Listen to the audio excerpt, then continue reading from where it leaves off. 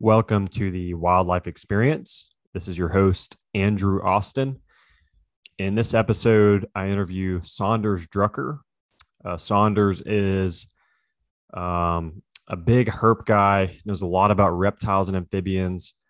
So this episode is going to largely be about reptiles and amphibians, but he's also a very well-rounded naturalist. So we do drift into some other topics as well. And it was all around a really a good conversation. We covered a lot of stuff. It's rather long. I think we did hit the 2 hour mark with this one.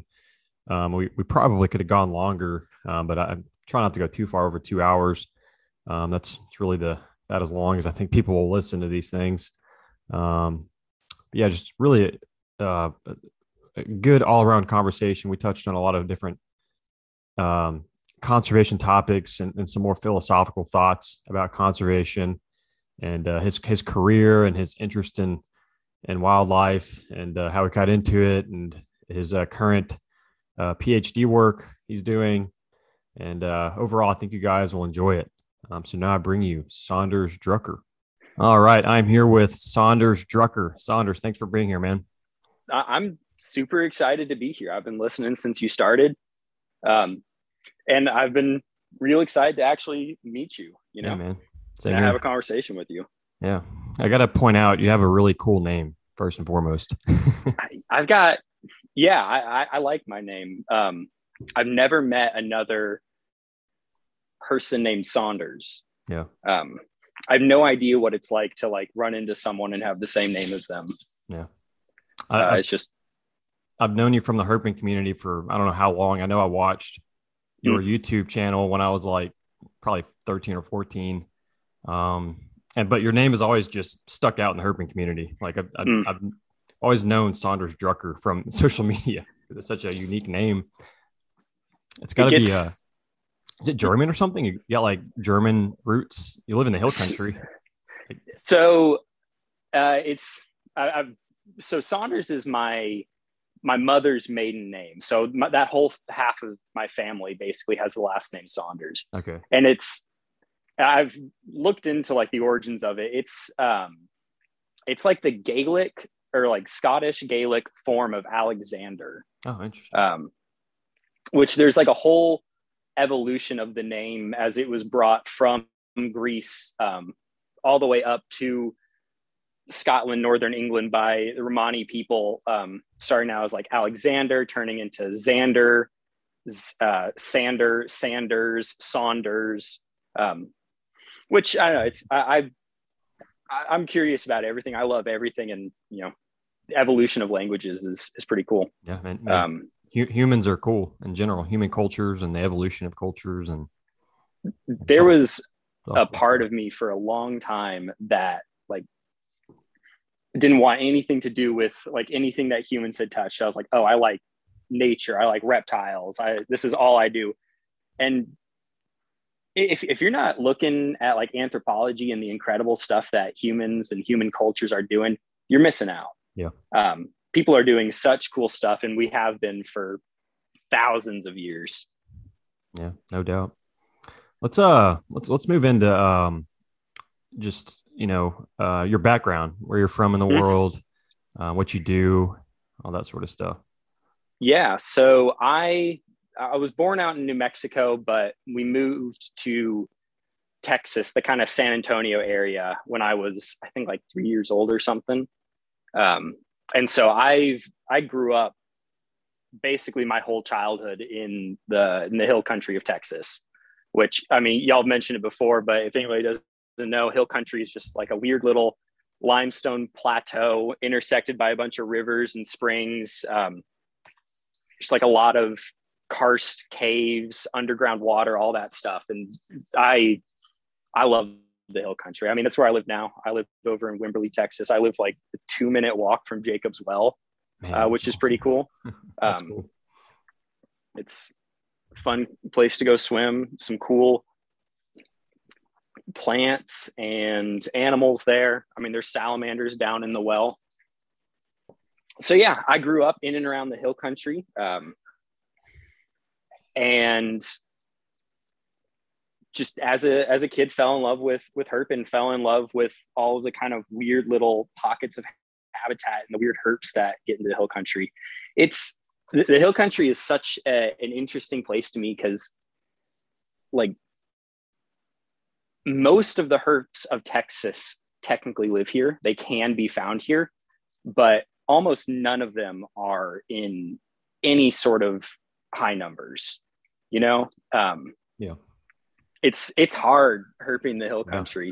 It was hard growing up here. Mm-hmm. You know, you go and hike for like hours and hours and hours, and it's like, oh, I got one blackneck garter snake or something, and you consider it a good day. Yeah. But you have the potential to find all sorts of cool stuff, which I really liked. Yeah.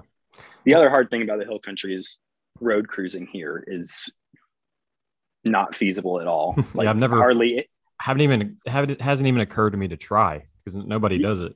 You know. Yeah, I mean, I know people have found a couple cool stuff road cruising. I mean, I did too, especially when I was like in high school and would cruise every single night. But it's not nearly as effective as it is in other places. Yeah, which is fine. I prefer hiking. I want to get back to how did you discover herping? So I'm sort of the typical answers that you get from a lot of people. Steve Irwin, was a big thing for me. You know, I'm a dude. I was born in the 90s, and so Crocodile Hunter was really big for me. But aside from that, my mom was a really big influence on my love of nature growing up. She, you know, didn't do any sort of like professional nature stuff or anything, but, you know, she just loved it and helped encouraged me to get outside a whole bunch when I was a kid. I remember one of my earliest memories, and, you know, whether or not I actually remember this is debatable because of the way that human memory works. But I remember out in New Mexico when I was little, we had a gopher snake that lived in our wood pile, and it would eat, you know, the rats that would try and get into our walls and stuff. And I remember her like taking me to set out a bowl of water for it when I was real little, and we called it Slinky. And so I think ever since that moment, that first positive interaction with a snake, it was all I ever really wanted to do. Yeah. Even when I was like really young, living in the suburbs and stuff, my cousins and I would just go, you know, those like water pressure things, the green things that are out in front of like everybody's house. Yeah. We just like walk up and down the streets, lift up those and catch toads, mostly Gulf Coast toads. Every once in a while we'd find a garter snake and just be over the moon about it. A blackneck or a checkered? Checkered. No, checkered. Checkered garter. That's pretty cool. I don't think I've ever seen a blackneck garter in one of those things, but for years and years and years, it's like I would just do that in my neighborhood. And then, you know, you get older, your sort of radius of places that you can explore gets bigger. And as soon as I could think of, oh, what am I going to do with my free time? I'm going to go look for frogs and stuff. Yeah. Yeah. You've been in the YouTube game for a long time, and I discovered you when I started watching Brandon Fulton's Brandon's herping adventures and Smet Logic and herping with Dylan. And it seems like that was like some of the first people on YouTube, and you were kind of in the mix there, it seems. Yeah, I don't, not to brag or anything, but I think I've got like one of the oldest still running YouTube herping channels. I mean, there were people around before me for sure, but a lot of them don't post anymore. And I guess I don't post that often. My last video, I said that was going to be my final video, but I don't think that's the case.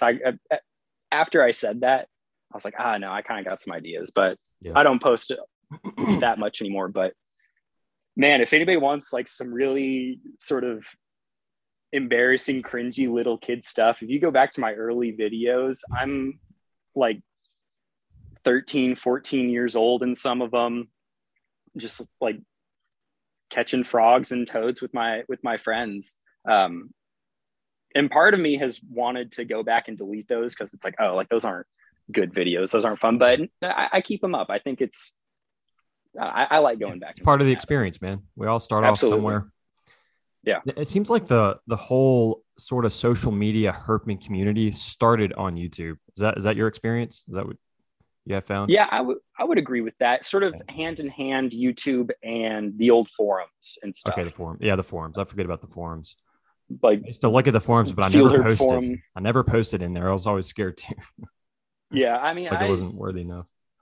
I was big into them for a long time. I can remember like meticulously crafting my posts back in the day. Like, these are all the animals I found and like how we found them and what we were doing. But YouTube was also a big part of that, because there was, a lot of people who would, I'm going to,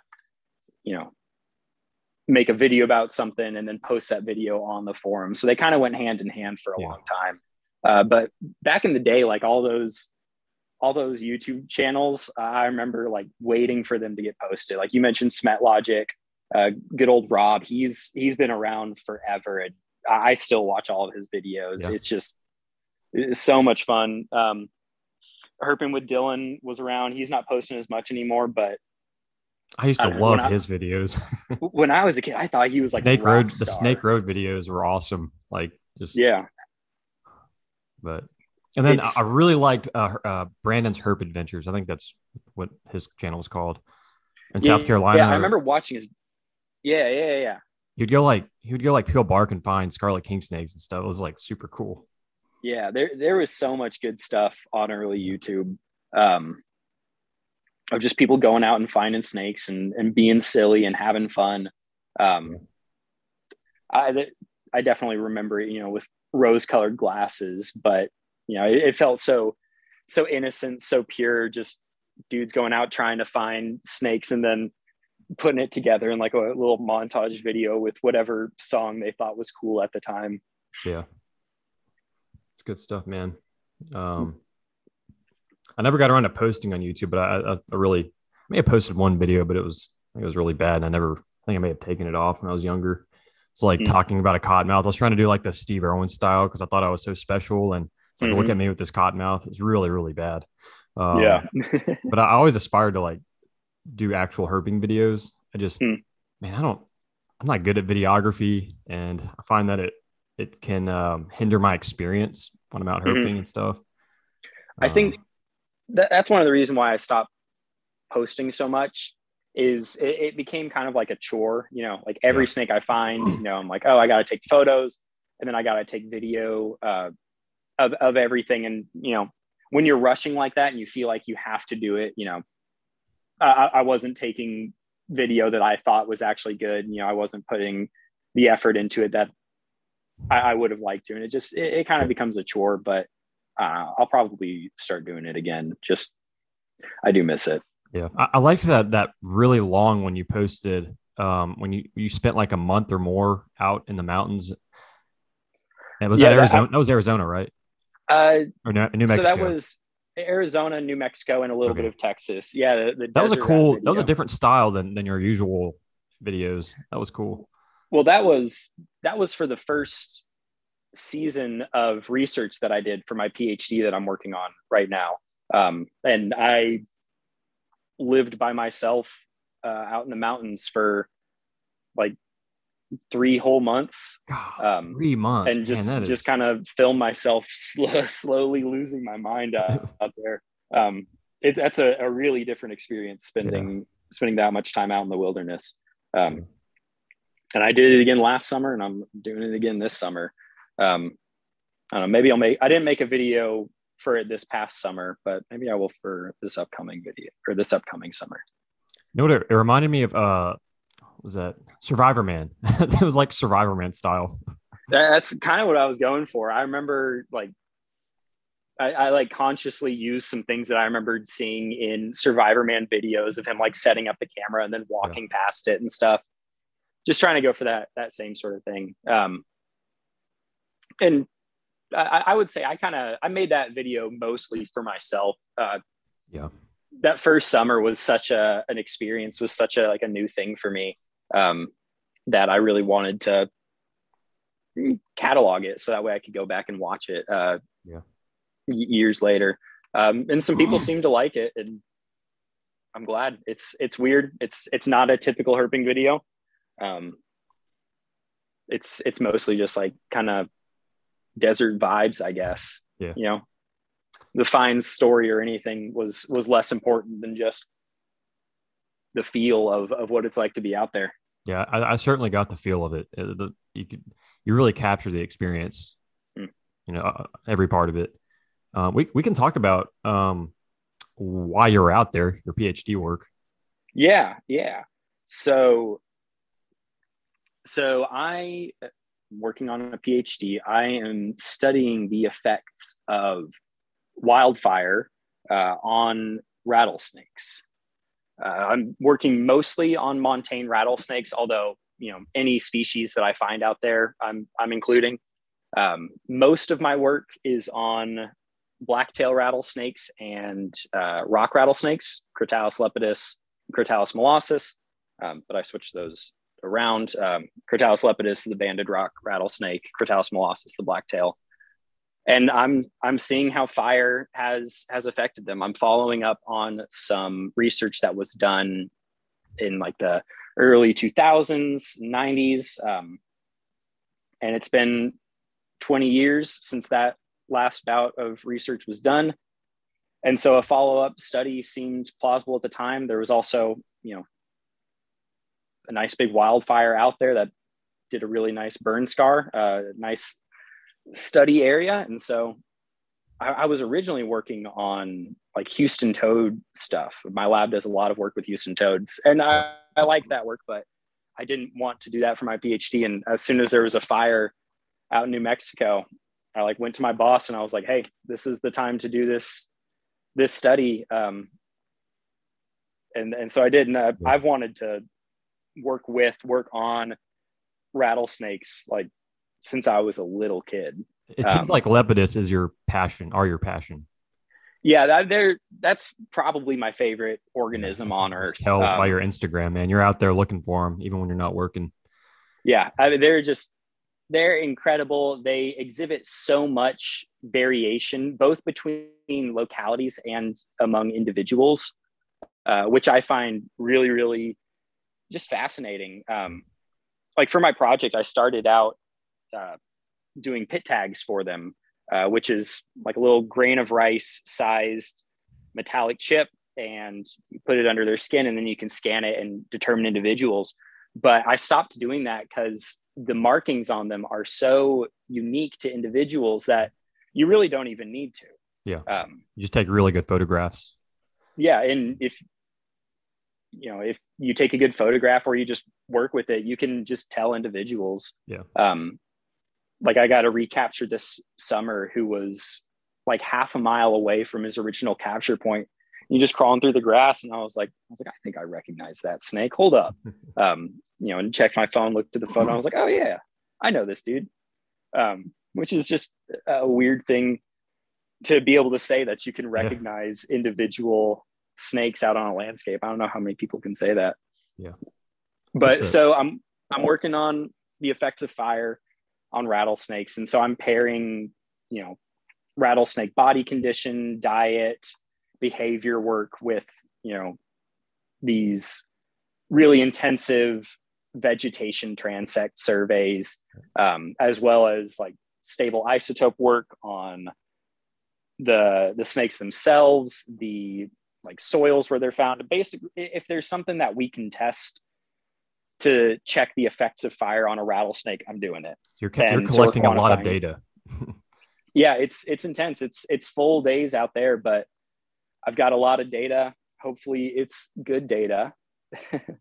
Yeah. And hopefully I can get a nice project out of it. Yeah. It's a big part of the allure to lepidus is the areas where they're found are beautiful. Mm-hmm. I think so. There's a lot of like kind of fun banter competition between, like the croat guys and the lamprey dudes. And I love both species. I think the kind of arguments, discussions about them are all in good fun. But deep down, I think the reason why I landed on the rattlesnake side of it is I much prefer hiking in beautiful places to cut shining. And so that's probably the main drive for me, especially with banded rock rattlesnakes, is to find them. You got to get out there and hike. Yeah. And you're going and hiking in these remote mountain ranges where not many people go. There's a lot of them have no trails or anything. You're not running into birders or hikers or anything out there. It's a lot of it is like, all right, that hill over there, we're going to walk through the desert and then just like hike up the side of it, see what we can find. And the views and the habitats and everything that goes along with the snakes is just so incredible that even if you get skunked, it's a great day. Yeah. Which I can't say the same thing about, getting skunked road cruising or cut shining. If I get skunked road cruising or cut shining, I'm in a bad mood. But if I get skunked while hiking, then, I just had a good day hiking. Win-win. I don't know if you've had the same experience as you've evolved in your herping career. But like when I was young, I could go into an urban ugly ditch and find snakes and be totally happy. And now a big part of it is the habitat, the context that these snakes are found in. The wilder, the better, the more pristine, the better. And finding snakes in interesting plant communities, that's really what does it for me now, which is just it's interesting to think back, because when I was younger, I didn't give a shit where they were found. I just liked snakes. Yeah. And I think that's just the process of maturing. Yeah. I can remember exactly what you're talking about. I've got a deep-seated good memory of sitting in a ditch in like a dry creek bed, just muddy water, like up to my chest, just catching water snakes and having a grand old time. Yeah. Whereas now if someone was like, hey, you want to go sit in some mud and catch a bunch of Nerodia, I'd be like, nah, I'm all right. Like I'll walk past the ditch and see a Nerodia and be like, oh, that's cool. But I'm not, catching every single one. Whereas now, yeah, like you say, it's the habitat around it. It's the plant communities. It's for me, honestly, getting to see some sort of like natural behavior of the animal, of the snake. Like that's the piece de resistance or whatever it is, the cherry on top. Like if I can find a rattlesnake in ambush position in situ, I'm over the moon. Just so excited, because then it's like, all right, this is what this animal is actually like out in the wild. That's become really important to me.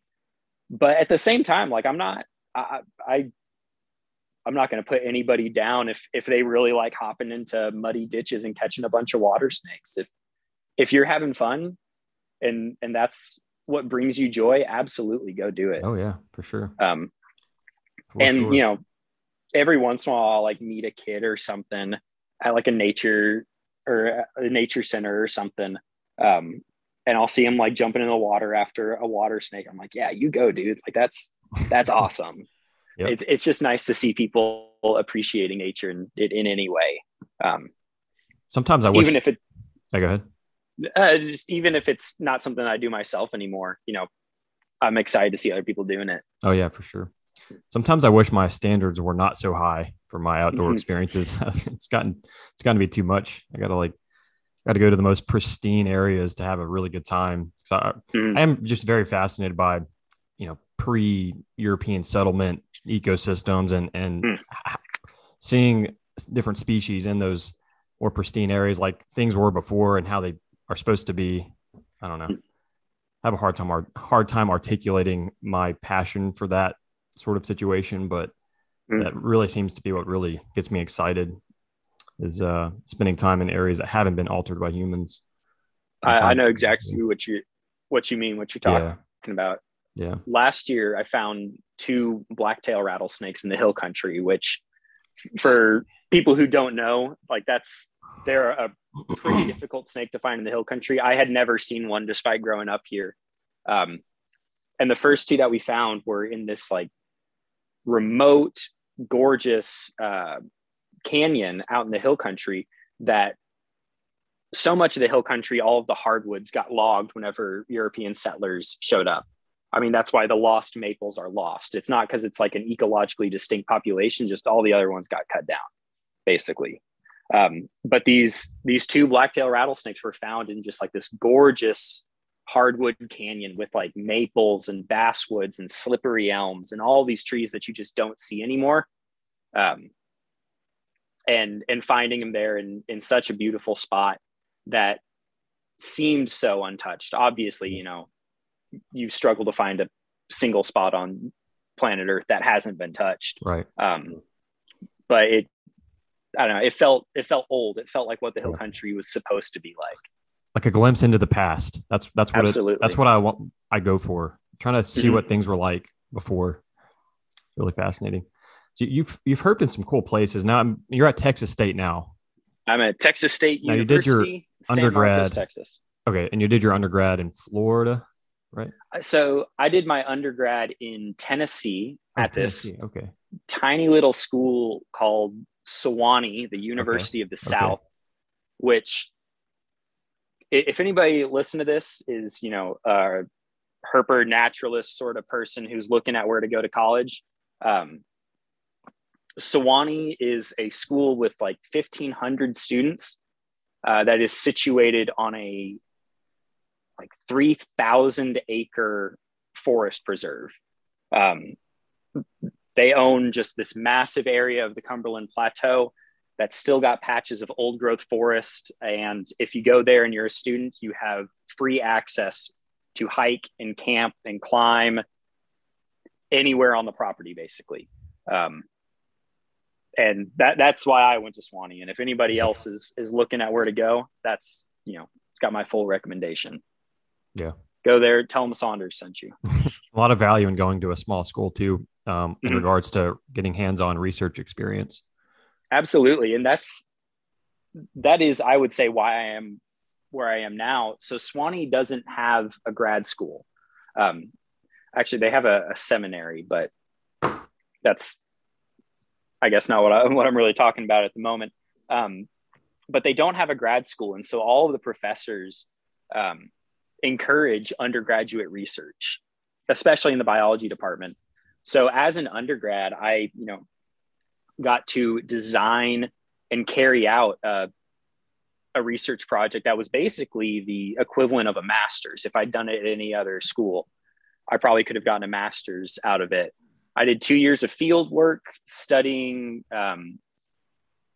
stream salamanders, all sorts of like Desmognathus and Eurecia and Pseudotriton, specifically focusing on the Cumberland dusky salamander, Desmognathus abditis. And it was awesome because I had this fantastic professor there who, she was just such an influence on me. And I showed up and I was like, I want to do salamander research. I want to do herp research. And she was like, all right, let's go. And designed a project, implemented it, and got, I think, 3 scientific publications out of it. Yeah. And, you know, we published good data. We helped put the Cumberland dusky salamander on the state threatened list because we did a bunch of population stuff for it. Yep. And that was just, I can't imagine having gotten that opportunity anywhere else. You go to a big state school or something, like if I'd gone to Texas State for my undergrad, you know, I would have kind of gotten lost off to the side as an undergrad. You know, maybe if I was lucky, I could have helped with someone else's research, but the opportunity to come up with my own project and study salamanders out in the Cumberland Plateau, absolutely incredible. Yeah. If you're looking into going to biology, I would absolutely encourage doing a smaller school where you can get like a more personal touch. Yeah, I agree. I went to a big state school, and my last semester I ended up getting to do some cool stuff with Houston toads and chicken turtles. But overall, it was very hard to get hands-on experience because A&M is such a big school where I went, and it's just much more difficult. Yeah, I almost went to A&M. Growing up in Texas, you know, I kind of assumed my whole life, it's like, all right, when I graduate high school, I either go to A&M or UT. And I have many family members who went to A&M, and I was like dead set on it, especially because, there's really good researchers there. I mean, James Dixon was still there when I was looking, or well, I guess he was emeritus, but he was still alive and involved, as well as, Troy Hibbets, Toby Hibbets, or Toby Hibbets. Sorry. They all got T names. They've all got T names. Hard to keep up with them. But there were, good people there, and I was dead set on it. And my parents, thank God for them. They told me that I had to apply. I had to find another school to apply to. And so they had a friend or something whose daughter went to Swanee, something like that. And I was like, all right, I'm going to go check out this school. And I went and I visited, and I saw, the forest and the campus and everything. And I was like, all right, no, I'm going here. Like this is it. And I'm really glad I did. Yeah. Although that's not to say that Texas A&M isn't a good school. It's a fantastic school, especially for biology. But it's just, I was happy to get the personal touch of a smaller school. Yeah, for sure. And during that time when you were there, it seems like you got a really good feel for all the amazing herp diversity in the eastern part of the U.S.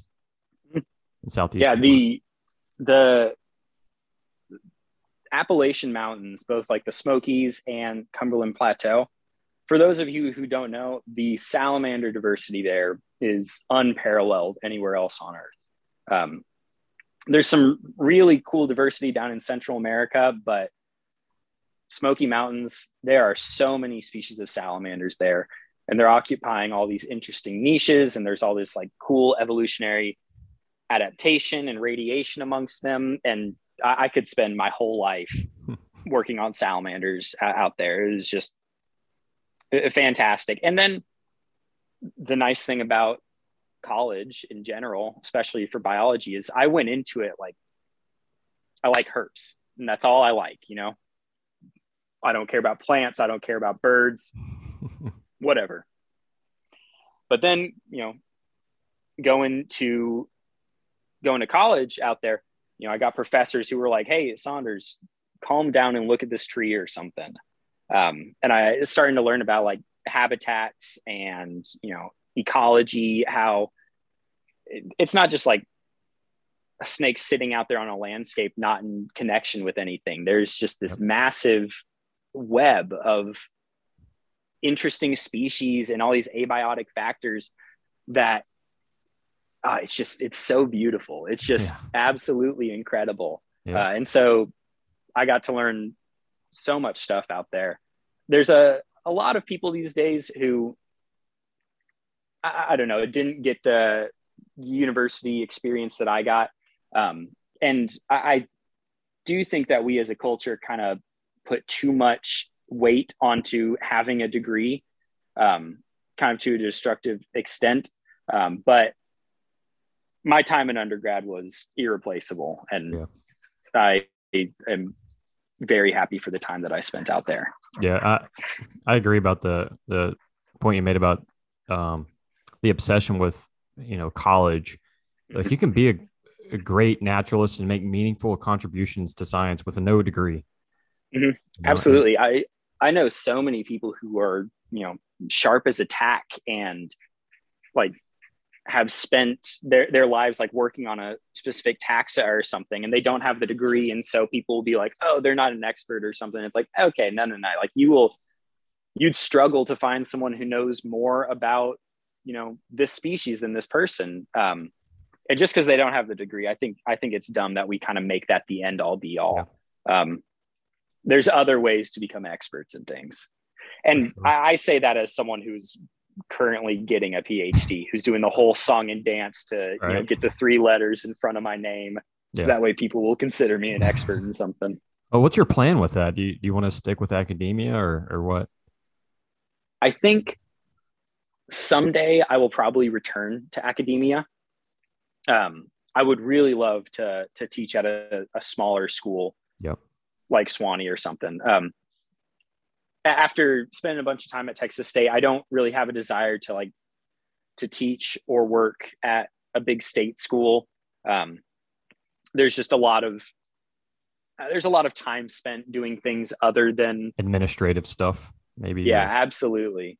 But a smaller school, I think it'd be cool. But my plan for now is once I graduate, I'm going to do a job or something that is nothing like academia. Yeah. I want to do field research. I want to spend as much time out in the field as possible. I'd love to travel a whole bunch.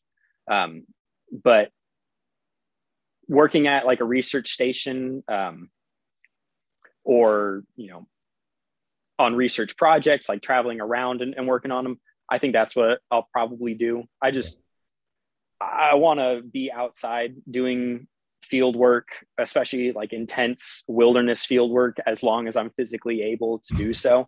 Yeah. Maybe once I like tear my ACL or something, maybe then I'll slow down. But for now, I want to be outside seeing as much as I can. Yeah. Do you still do a lot of herping on your free time when you're off, or because you're out in the field a lot for work? It depends on the time of year, I would say. Yeah. During the summer, even though I'm out there like working and studying herps, like as I'm driving out to New Mexico and stuff, I'll still stop in West Texas for a few nights and herp, or I'll, take a weekend off to go to Arizona to try and find something. But around the hill country, I don't know if I would say that I herp as much as I hike with a sort of ecological mindset, like I'll go. So a few weeks ago, I went over to Lake Somerville, which is a cool little area. And, we walked around, found some rat snakes and some Nerodi and stuff, but that I wouldn't say that I was specifically there to herp. I was there because there's some really nice kind of undisturbed bottomlands over there. And I wanted to see what the habitat was like. I wanted to see, what plants, what ecosystems were going on. Yep. I would say these days, like, as far as like a weekly hobby, I'm much more of a birder. Okay. Partially because it takes a little bit less time. I can go to a little park in San Marcos and bird for an hour and a half before class really easily. Yeah. Which is nice. And just, I grew up in this area of Texas. I've seen everything, 3 or 4 times basically, except for like a few white whales that is Right. hard to find. What are those white whales? Texas garter snake, which is Okay. not the most interesting thing, but I just haven't spent a lot of time in their range. Yeah. I'd really like to find an indigo snake in the hill country. I've seen Texas indigos a few times. I'd like to find one in the hill country proper, which is a little bit tough, but what about, there are Lepidus records on the western extent of the Edwards Plateau, right? Yeah, I've found a couple of them pretty far east, but I would like to find one in what I consider the hill country proper. The Balcones. Yeah. And I need, the problem with herping around the hill country is, private land. Well, yes, absolutely that. But also, terrible. I'm gone all summer for field work. Yeah. And so, the warm and humid night in June or something, when I would like to go look for a hill country Lepidus, I'm out in New Mexico or something. Gotcha. The few things that I do still try pretty hard for here in the hill country is barking frogs, Crowgaster, Augusti. I love those dudes so much. And the herping form is like, it's road cruising and shining cuts, but in like these rainstorms on like these back mountain windy roads until like 5 a.m. or something. And I don't know why I love doing that as much as I do. They're so cool. Yeah. The frogs are just, there's nothing else like them. Yeah, they're really unique. When's the best time of year for them? Spring and fall. Okay. If there's a rainy night in spring or fall, then you're pretty good to go. I would say the problem with them is a lot of times you go out there and you cruise all night and you're hearing them all over because they call so loud that you can hear them calling from like distant hilltops. But if you don't see one on a cut or you don't see one crossing the road, then good luck. Yeah. So I go for them every fall and every spring. if there's a good night. And then what is it? The Texas alligator lizards, the Garanotis infernalis. Yep. I love those dudes. They're so cool. I remember finding one when I was a kid, and it just blew my mind. And so I take a few trips, again, every spring and every fall, to go see them at some populations where I've been seeing like the same individuals for a few years, or try and find them in a new spot. They just feel like such a little hill country specialty to me. Yep. Although, you can find them up in like the Chisos Mountains and stuff out in West Texas. But those two species specifically, they feel like the hill country. I don't know how to explain it. And so I love going to look for them. Especially the Texas alligator lizard. When I think of the Edwards Plateau, I think of Texas alligator lizards in particular. Well, although especially I have not seen one yet. We got to herp together at some point. We'll go find a Texas alligator lizard. Micah keeps letting me down. I like Micah. I like herping with Micah. But he's been finding a whole bunch of them recently. He's got a good spot for him. Yeah. That's how they seem to be, like, really locally abundant. Yeah.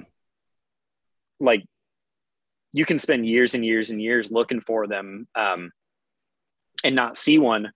Or you can go to, spot around Austin and on the right day and get like 9 or 10 of them. Crazy. They just seem weirdly localized. I don't know exactly what it is, but I love like little biogeographical patterns like that.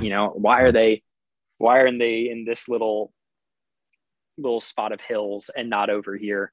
Or are they in both? Just hard time finding like so there's a big canyon behind the house that I grew up in, which, was fantastic for me as a little kid because I just go run around in it. But my entire childhood never found a single Texas alligator lizard down there, despite it looking like fantastic habitat. And then like 2 years ago, my mom found one on our back porch. Maybe I didn't know what I was doing. I didn't know how to look for them for all those years, which is possible. It's some of those areas in and around Austin where they seem to be pretty common. You can see on iNaturalist, they're posted pretty frequently. Do you think that's a problem? Do you think some of these areas where they once were common and they're supposedly not as common, do you think collecting is an issue? Any of that stuff? Yeah. So iNaturalist is an interesting subject amongst herpers. There's a lot of people who hate it, who can't stand it. As a scientist, I love data, and I think that iNaturalist is incredibly useful for all sorts of projects and projects that go into conservation.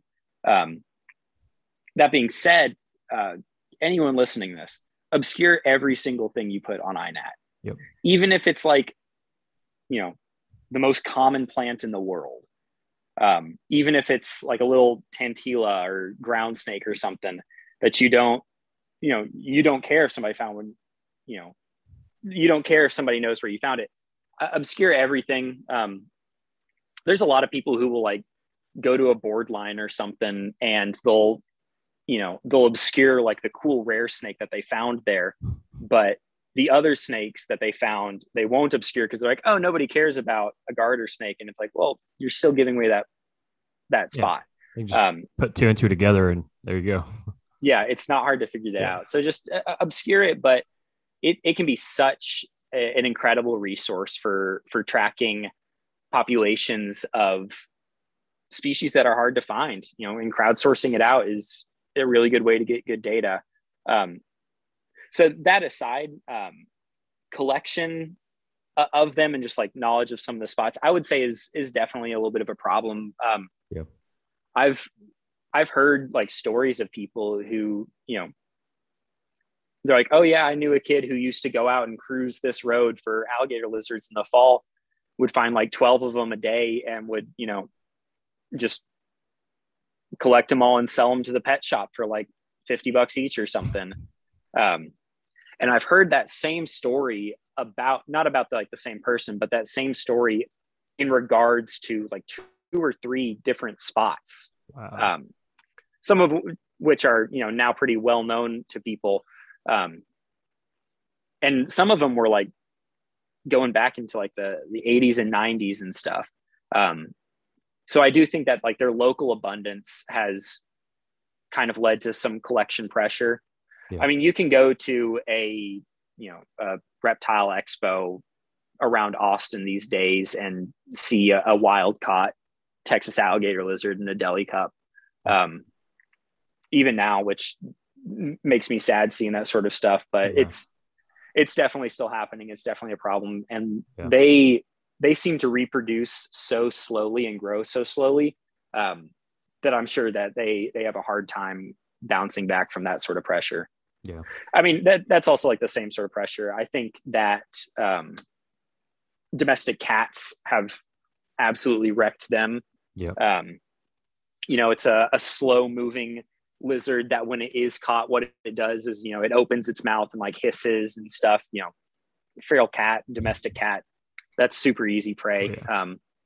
Can't really get away. So I'm sure that. And then, if you look around Austin, San Antonio, there's so much development happening up in like the really hilly areas that the alligator lizards like, that I'm sure that hasn't helped, but it's pressure from all sides. I would say death by a thousand cuts.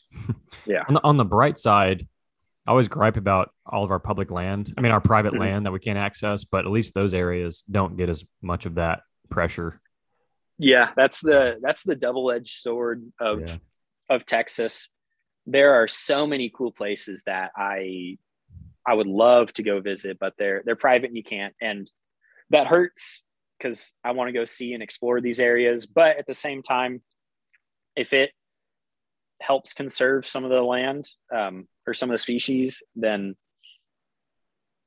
I can't really argue about that. My only problem with that sort of argument, and I've heard a lot of people make that argument, like, oh, these private ranches are really good for wildlife. The problem with that sort of stuff is that like anything not explicitly saved just seems like it'll be lost in time. There's so many like big ranches that, for years and years and years, people sort of took it for granted, like, oh, this area is conserved, it's cool. But then, the person who owns it dies and they leave it to like their 5 kids. Their kids don't want to work a ranch. And so they divide it up and, 3 out of the 5 kids sell it to KB Homes to get developed or something. Problem, especially in Texas. Yeah. Areas around San Antonio and Austin and the corridor between is just, development is exploding like crazy right now. And I know people need places to live, obviously. Right. But, KB Homes doesn't care about conservation at all. Yeah. The neighborhoods that they make just like wipe everything clean. Yeah.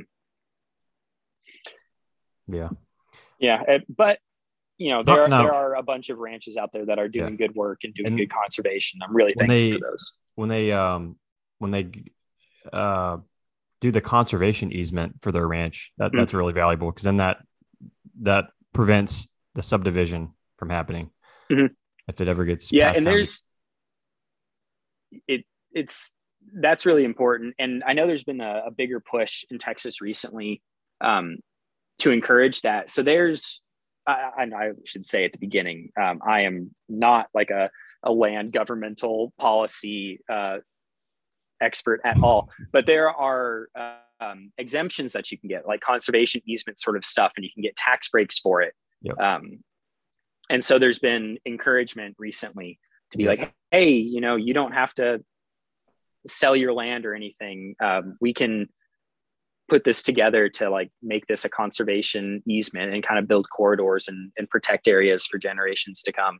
Yep. And I think that sort of work is so important, because there's a lot of people who aren't ecologically minded, and they don't know what they have. They don't know what their house is like built on.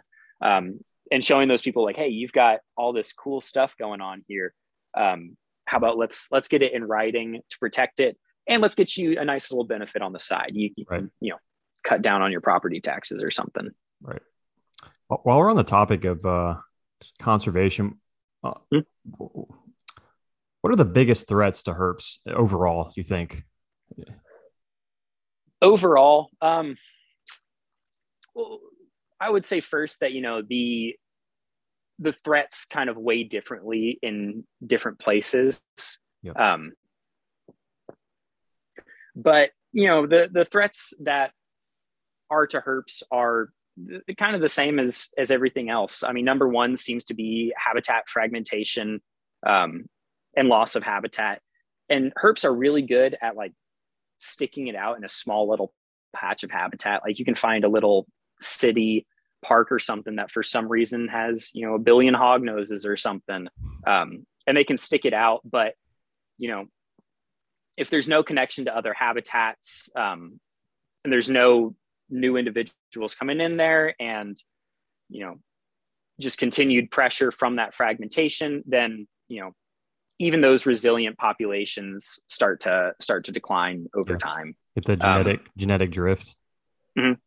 Well, and like, if you do have, say, a little city park or something that's, got a good population around that city park, you get, a lot of road mortality. You get a lot of domestic feral cats and stuff. And those things just chip at the population over and over and over.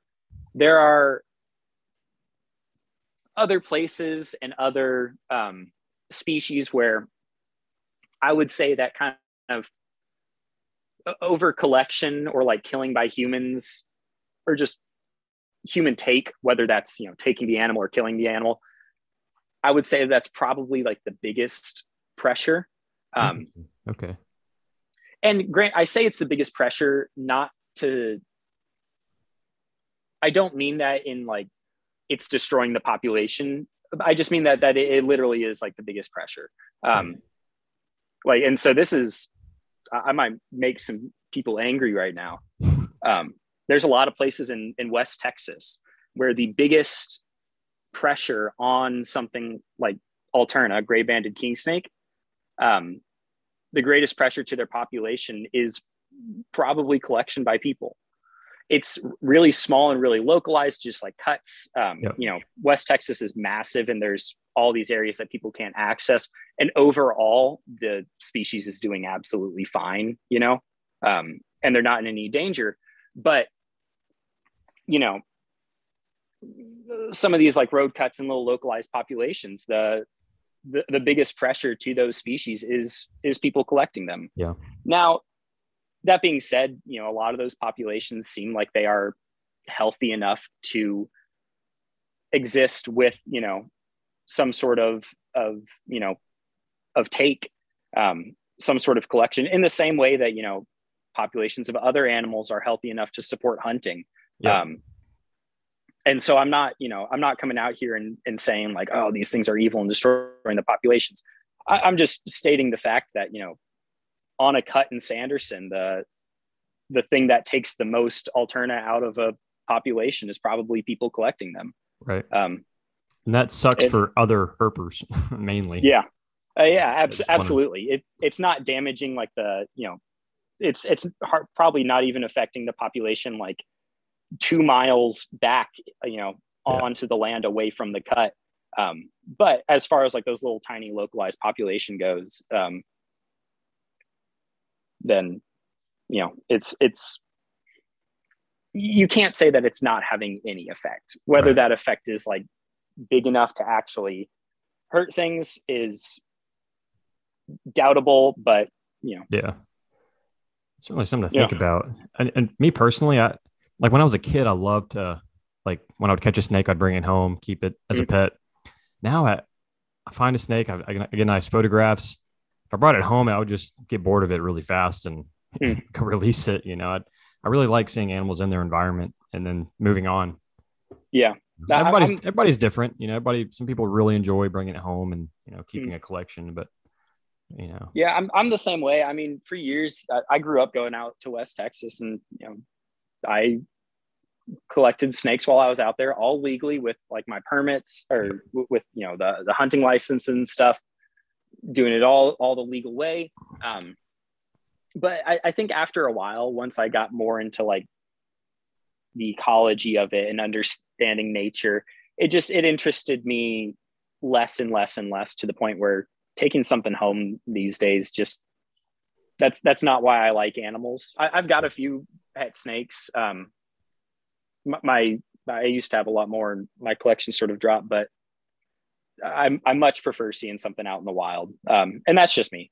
I'm not trying to demonize like collection and stuff, as long as, you know, it's done intelligently and legally. I mean, honestly, I've got some pretty weird opinions about like reptile collection. I think that we should take a note from hunters and like introduce like a tag system, bag limit sort of stuff for some species, and then like use that to actually get some good monitoring data on stuff. But herpers are notorious for not liking government insight or oversight. If herpers were treated like hunters, where you had to buy, well, you have to have a hunting license in Texas, but if overall, you know, across the U.S., if herping and herp conservation adopted the North American model of conservation, where it's a user pay model, I think it would really benefit herps if we all had to buy a license and a herp permit, and you know, not just a $10 permit. Like hunters pay a lot more in permits and licensing than any other group, you know, of outdoors people. And if herpers were more inclined to do that, it could really benefit the amount of money we have to conserve herps. Yeah, I'm not a hunter myself, although every single year I say that I'm gonna buy a rifle and take a whitetail, and then I just get busy and I don't do it. But if you want to look at conservation success stories just over and over and over all around the world, intelligent hunting, intelligent take obviously works. Yeah. And I think that the main thing that I'd be interested in is like the population data that you could get from it. Yep. I mentioned Alterna earlier, so I'll just stick with that example. If you had, you know, people reporting all of the Alterna that they collected, you could use that to monitor those populations.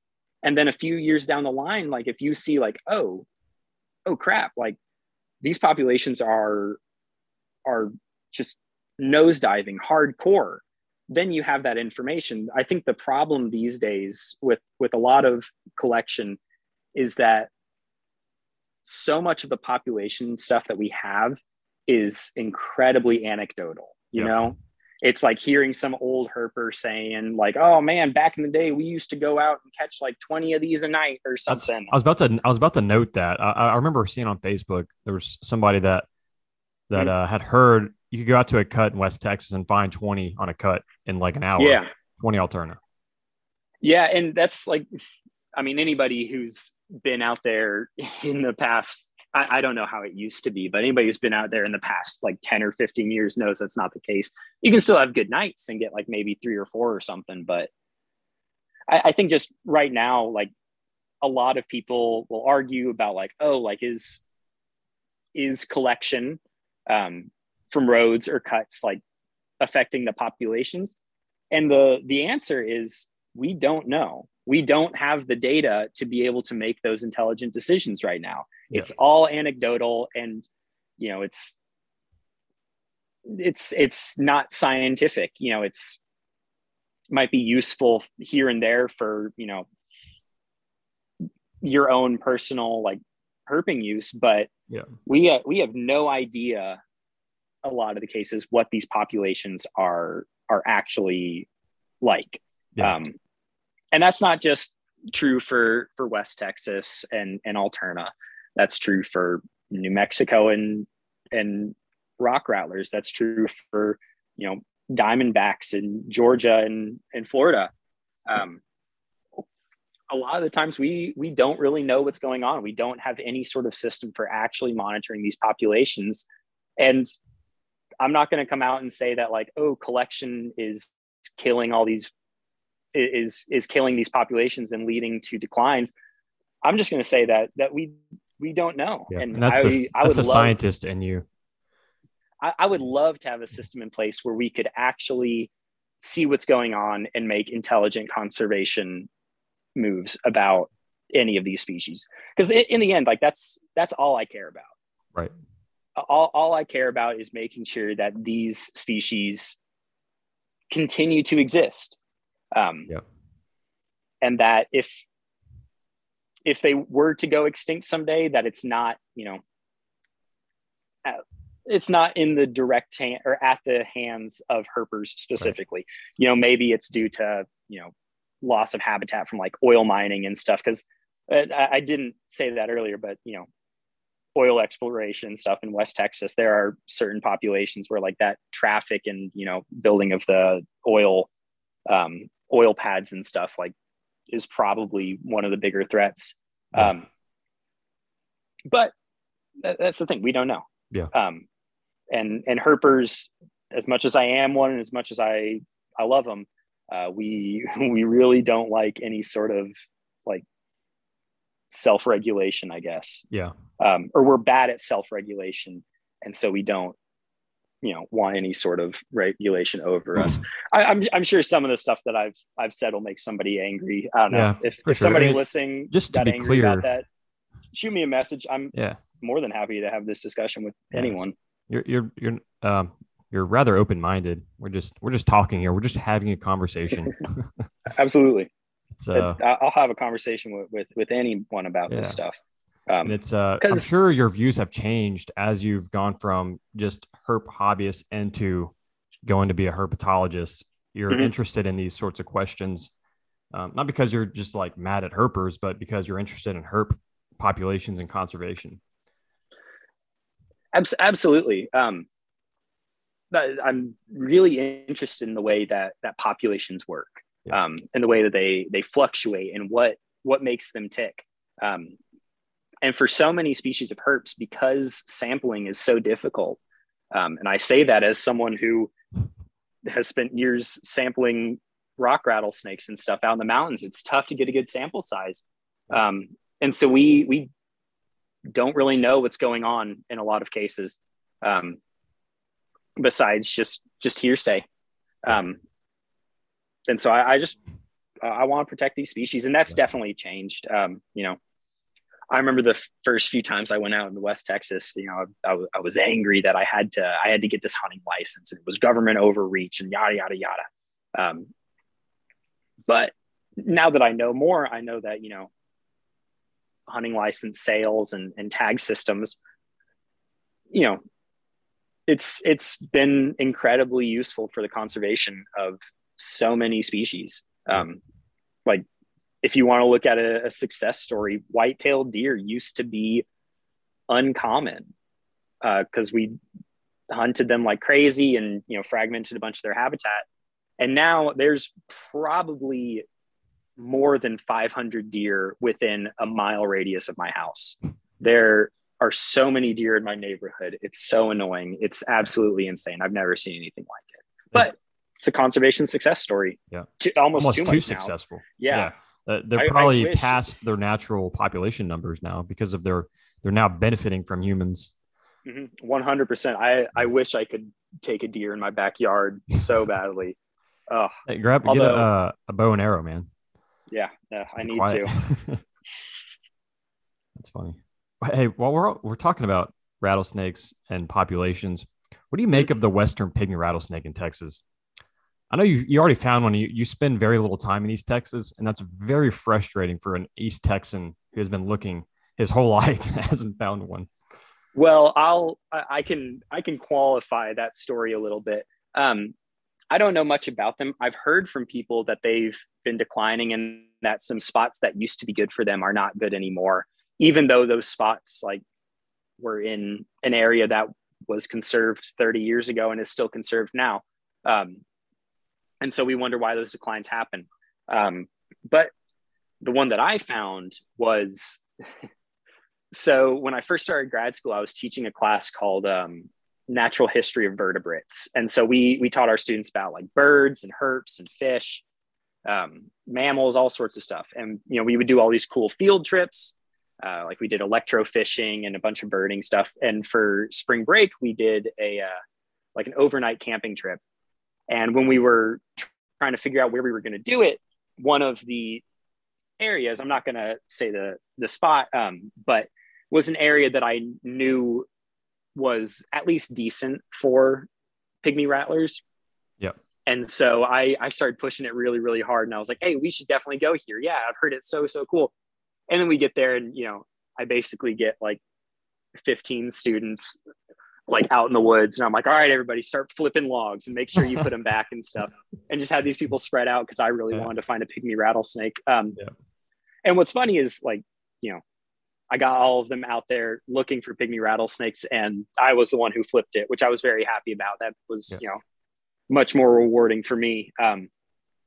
Just flipped a little log and a little tiny snake coiled up.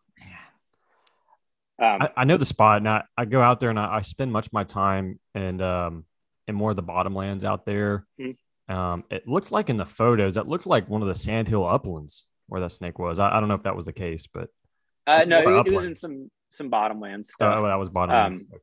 Although I guess it was kind of like at that transitional. Yeah. Music. We should get out there sometime. I've been dying to go back to that area. It's a cool place, man. There's like 6 or 7 different plant communities there. Yeah. Springs and stuff. I went and looked at some of the springs last time I was there. Really neat. Yeah, I need to get back out there. In the last, like, it seems like every winter I get into something new, I guess. Yeah. Like 3 years ago in the winter, there were no herps around. So I got really into fish. Although I'd been into freshwater fish before then, but I dove into it more.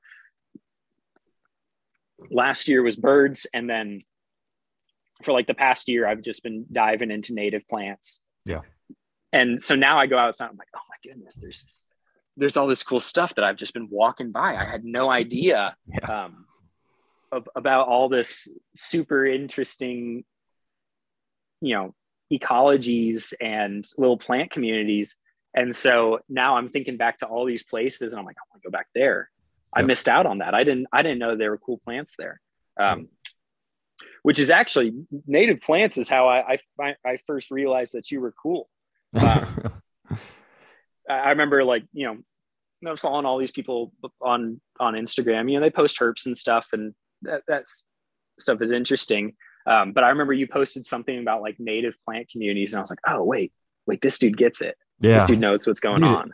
If you like herps, if you're like us and like the way we click is going out and, getting into interesting ecological areas and, seeing interesting species that have interesting niches, and plants are just right in the mix, they're right there. Absolutely. Like I've always stood by the fact that if you have true curiosity for one subject, it is so easy to just like reach out and grab other curious subjects, there's a lot of people who will kind of like pigeonhole themselves in one thing. It's like, this is all I care about. This is all I want to study. And it's like, oh, like branch out. Like if I'm curious about reptiles and amphibians, like why wouldn't I get curious about fish or birds or plants, or, even going beyond that? Like I want to learn like the names of stars and stuff, and the geologies and all of these interesting things. The world is just so cool. There's so much going on. It's impossible to be bored by it. If you think you're bored of like the herps in your area, get a pair of binoculars and go check out the birds. There's stuff that you've never seen there. If you get bored by that, go learn the plants, then the fish, and then the rocks, and the soil communities. Well, and there's the inverts. So much value to being a more well-rounded naturalist, not only from like a career standpoint, if you plan on pursuing natural resources or biology, it's really helpful, but also it just improves your experience overall. And absolutely, it seems like, in the herping community, birding community, like you said, a lot of people pigeonhole themselves. And I think that a lot of it's just, I don't know, human psychology. They find themselves in a community, and that's like a big part of their identity. Like I used to really identify with the herping community, not so much now. I really like spending time with plant people, with botanists, because they have a different outlook when they go into ecosystems, and I learn a lot from them, and I really appreciate it. But yeah, I really do try to encourage people to branch out, look at different taxa, really improve your experience. Yeah, I used to consider myself like a hardcore herper and say like, oh, I want to be a herpetologist. Nowadays, I consider myself much more of a naturalist or an ecologist. Yep. What really interests me is, not just the snake sitting there, but the everything around it. Because I mean, that the tree it's sitting under, the bird up in the tree, is as much a part of that experience and as much a part of, you know, that animal as the animal itself, basically. There's was it like a John Muir quote or something that's like, when one tries to pull like any organism out of nature, they find that it is, you know, tied to everything else. I probably butchered that quote a little bit. I've got a t-shirt that has it on it. I should know better. But it just, you know, I remember growing up and hearing about like the food chain or like the web, you know, and being like, whatever. But no, it really is true. Yeah. And that's, you know, that's found its way into my professional life now. Like, I spend as much time out in the mountains identifying and looking at the plant communities where the snakes are found as I do working with the snakes themselves. Actually, I probably spend more time with the plants than I do the snakes. Right. It can be hard to find snakes. And knowing more about plant communities and habitats can make you a better herper ultimately too. Mm-hmm. Oh, absolutely.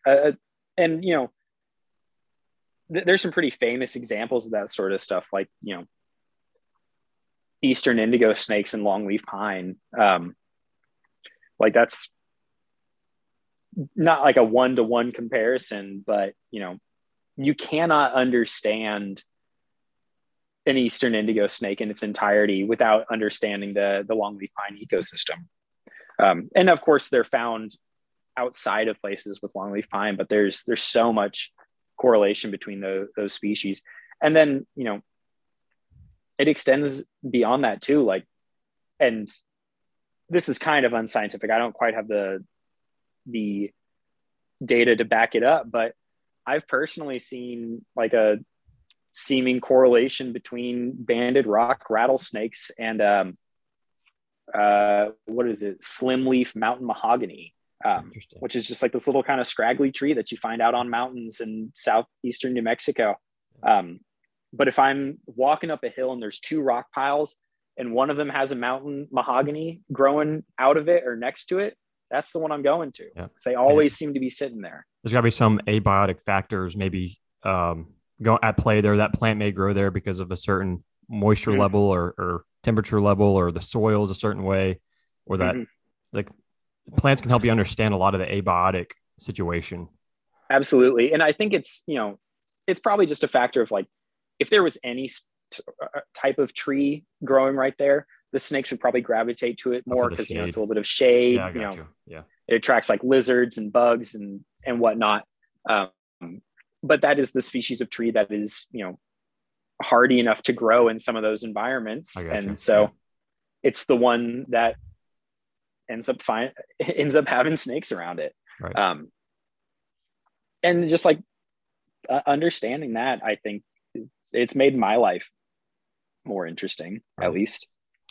I often look for, like when I'm looking at looking for any sort of grassland herps, knowing grasses, like perennial grasses that are representative of the climax stage of that grassland is really valuable to me, because you know that area has never been plowed. Like little blue stem, big blue stem, Indian grass, those areas always seem to yield more snakes than like a field of, you know, King Ranch blue stem or. Yeah, you're a nerd like I am then. Yeah. You know interesting your native too. grasses. It's interesting. Well, you're absolutely right. There's a little nature center in the town that I grew up in. I sent you to. Yeah. Awesome place. They've got a fantastic tall grass prairie there. And that little tall grass prairie is like the only spot in the hill country that I know that you can find yellow belly racers. It's also one of the only spots that, you know, hasn't been plowed and isn't just overrun with KR blue stem. Yep. You know, it's still got a bunch of the native species of grasses. Yep. It's also, I've found 2 Texas tortoises in that field. Texas tortoises? Wow. I have found 6 Texas tortoises in the hill country. Really? That is so bizarre to me. I thought they were really limited to the South Texas brushlands. I remember growing up, everybody was like, oh, those are just like transplants that like people went down to South Texas, found a tortoise and took it home or something. And if I'd only found like one or two of them, I would be more convinced of that. But I've found them in multiple places, and they seem to be like grassland around remnants. waterways, areas with good native grasses. Yeah. I'm not saying there's like a whole bunch of them out there, but every once in a while they seem to be kind of holding on in places with good habitat. Little relic populations in the grasslands. Yeah, I mean, it might not even be a relic population. It might just be some relic individuals. You've got an animal that can live 80 years easily, Yeah. But that's just like, that's cool. That's where they still are, is the areas with good soil and good grasses. Are they documented in the literature from, you cut out. No. They're not documented in the literature from those areas? Can you hear me now? Am I good?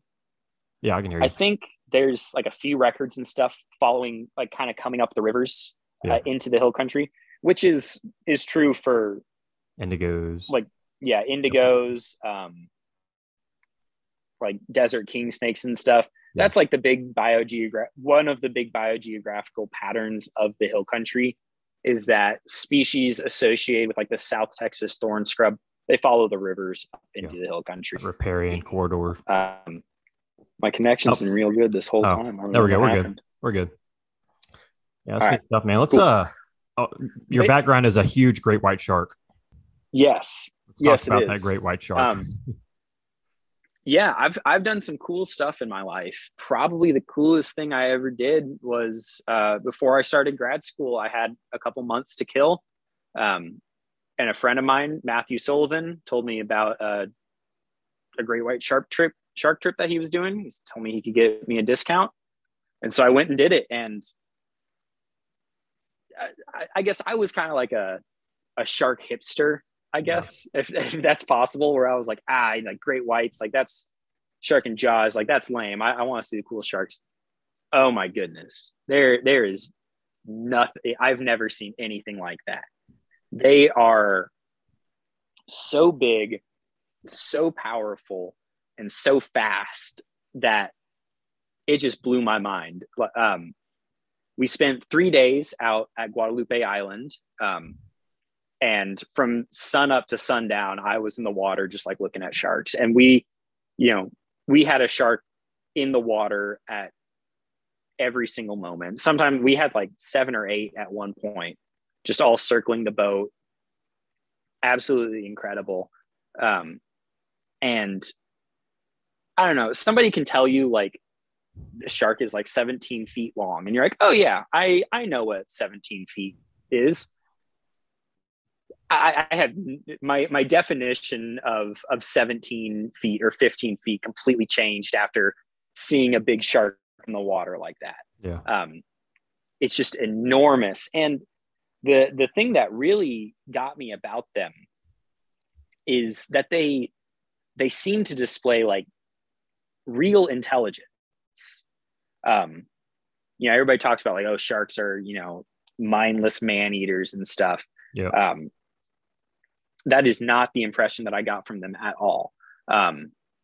They would swim by the cage and like look at us, and they were just like checking you out. They were intelligent, seeing like, oh, what is this thing in the water? And you're not allowed to, but I firmly believe that I could have like gotten out of the cage and just like very calmly kind of floated there. And I don't really think I would have been in any danger. Yeah. Because I think that they know that I'm not one of their food sources. Now if I'd gone up to the top of the water and started like splashing around and acting like a seal, then yeah, I probably would have gotten at least like an investigation bite or something, which from a 17-foot shark is enough to absolutely kill you. But they just displayed such intelligence. And what I found really, really funny is, so the way they do it out there is you're in the cages, they've got, rope with like a chunk of tuna or something, and they throw it out. And as the shark comes, they pull it out of the way real quick.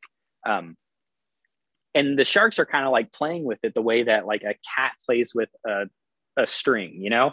Yeah. Like it's not full hunting behavior. They're kind of like, I'll go for it a little bit and get it every once in a while. But every so often, you could tell the shark would like actually go for it, would actually try to get it. And every single time that they actually like put effort into catching the little hunk of tuna on the end of the rope, they would get it. Yeah. Because they'd be doing like lazy bites and whatever. And then one would just turn on and like be 40 feet down, flick its tail. And next thing it's, you know, moving 40 miles an hour through the water, launching itself out and, you know, grabbing the tuna. And there's nothing that the dude pulling the rope could have done. Yeah. They just, when they want to turn on that speed and just, they go. And it was so incredible to see, you know, a 4,000-pound animal go from, you know, a lazy 2-mile-an-hour swim to 30 miles an hour just instantly. And they are so powerful, just pure muscle. I could rave about them. Would you say forever? Would you say that was the most profound experience of your life, diving with sharks? Great white. Yeah, I mean it's definitely up there. From the first second I was in the water with them, I was blown away. Yeah. Absolutely nothing else like it. And I really want to go again or go on some more like shark, whale, big aquatic animal trips. They're unfortunately always expensive, but that's the limiting factor for a lot of people. For me, I mean, it does make sense that, you know, a trip where you live on a boat for 4 days and have to have like all of your food brought out there with you, like it makes sense that that's, you know, it costs some money. You can't do that. Well worth it. Well worth it, huh? Screw the money. You're diving with sharks. Absolutely. And I'm hoping and planning to go on another trip. Unfortunately, grad school isn't well known for its free time. But as soon as I get some, I really want to get back in the water with sharks. Yeah.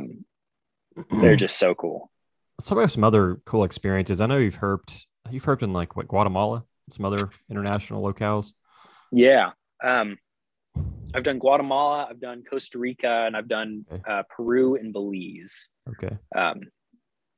Guatemala though was it. Absolutely fantastic. You had somebody else on who talked about, was it Ian? It was Ian. Yep. Guatemala is like not an unknown herper's paradise, but it seems to get overlooked. And, you know, there are good reasons for that. Places like Costa Rica or Belize are much more accessible for tourists. Like you can go to Costa Rica without a guide. I would not go to Guatemala without a guide. And that's, we had Andres Novales with us, who is the absolute GOAT. He's killing it. He's such a cool, interesting, and nice person. And we, not only would we have not like had the herping success that we did down there without him, we probably would have gotten ourselves killed or arrested or something. And I would say that's true for just about any other country that you go to. I know there's some herpers who they're like, I want to do it myself. I want to do this stuff. Because like, you're never gonna have more insight or more knowledge than someone who grew up there and knows what's going on. Yeah. You know, find a local guide, give them money, and they will take you out and you will have a much better time than if you were trying to figure it out yourself.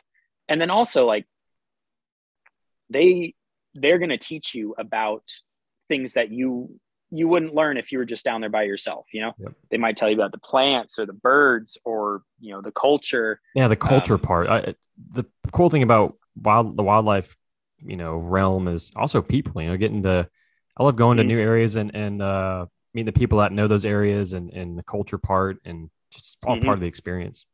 Yeah. When we were down there, I remember like the very first morning I was walking around, we were up in a cloud forest, and like this group of like 40 little Guatemalan women. They were all very short, and they were wearing like these beautiful, like handmade dresses with these sewing patterns that are like the patterns themselves are endemic to like these little, to like that community in that valley. And they were speaking a language that was endemic to that valley. And they just had this incredible, beautiful culture. And I didn't talk to them. They just like walked by and were singing this song in a language that I'd never heard before. Yep. And I just like stood there and cried because it was just beautiful. And then, you know, like we got to eat, you know, we had this dish called caquique, that was like made with this type of pepper that only grows there. And it was just, that was as valuable to me as a lot of the herb stuff, was just getting to see these interesting people and these interesting cultures. And,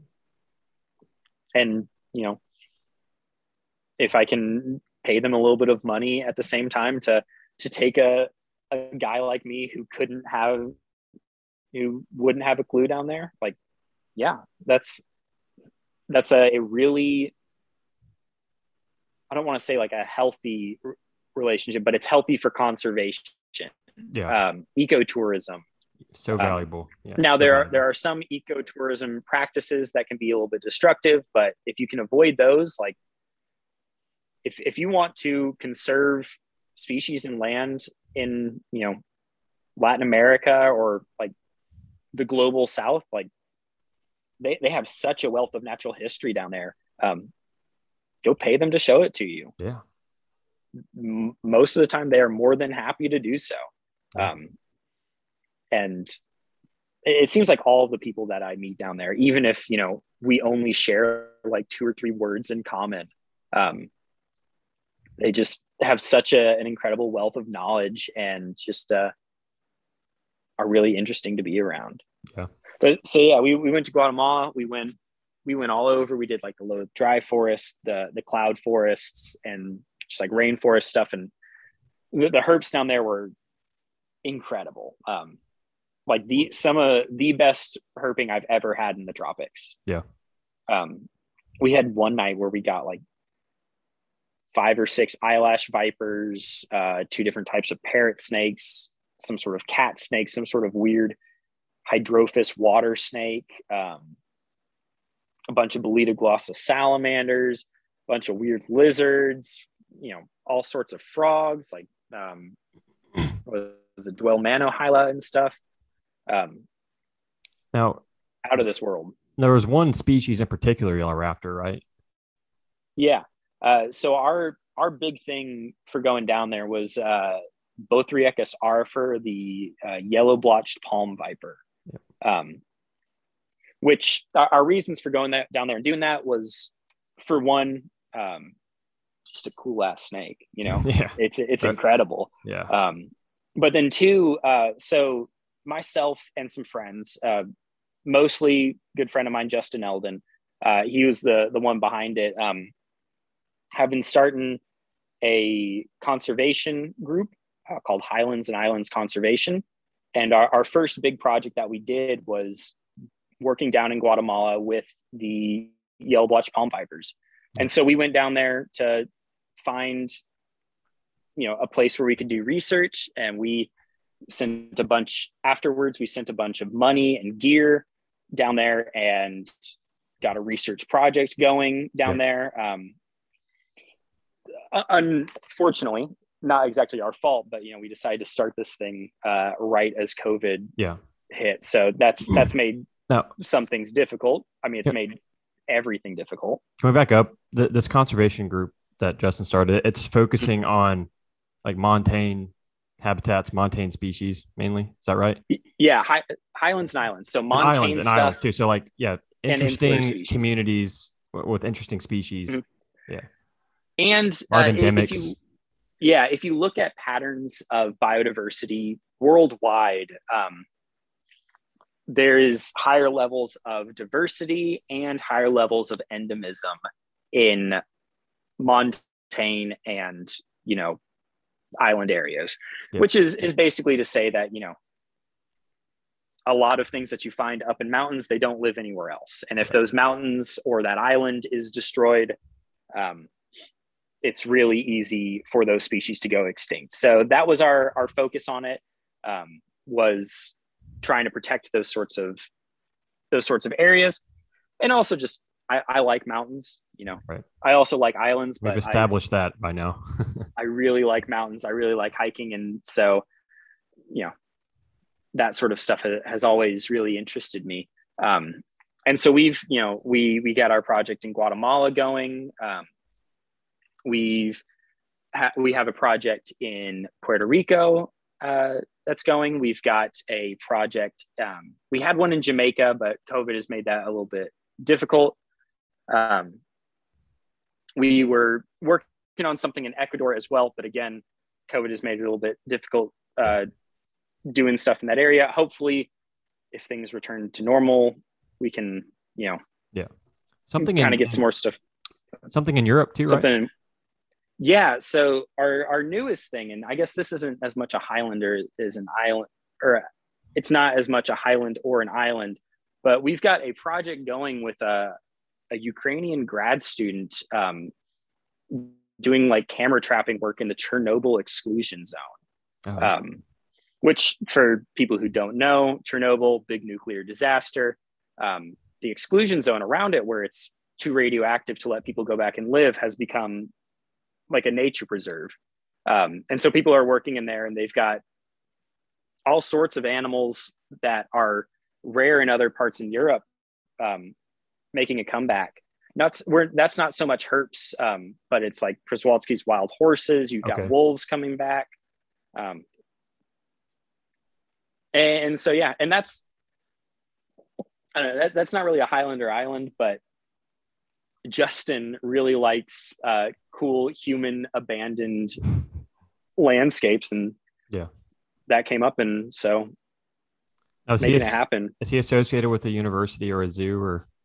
He's at St. Louis Zoo, but the Highlands and Islands stuff is separate from the St. Louis Zoo. Okay, I got you. Maybe in the future there's some like overlap and stuff, but the Highlands and Islands is separate. And I've been a part of it as much as I can, but it's really his baby, and it's been really admirable watching him go for it. Our newest thing now is we've been doing some like trying to get into some like eco tour work. We just sent some people down to Costa Rica with Justin and some of the other people involved, like Miles and Dane, and like leading tours down there to raise money. And hopefully we can use that as a way to gather money for more conservation. That's the problem with Highlands and Islands, and this isn't a real problem, but all of us, our thinking behind it was, just wanted to give something back to the world of conservation. We all love these species so much, and we want to conserve them. And so that was the thinking behind it. But the problem is that we're all just like weird animal nerds, and conservation work requires so much like fundraising and financial stuff. And so money is a big problem. And so finding avenues for funding, we were like, oh shit, like we gotta, now how when do people make money and stuff? When you finish your PhD, you can like probably have a leg up applying for research grants and stuff, right? Absolutely. For Highlands and Islands. That's something I would love to. I would love a world where someday like that is my full-time job. Yeah. And it becomes something bigger than any of us involved, like just trying to do as many conservation projects in as many places as possible. And, none of us have like any interest in making money. If as soon as we get any money, so we've done like a lot of like selling t-shirts and stuff for projects. And like any money that we get, we're just like throwing back down there. And we've been trying to do less like work ourselves and more just partnering with people in the area, like rather than sending an American researcher down to Guatemala to work on both Rijecas.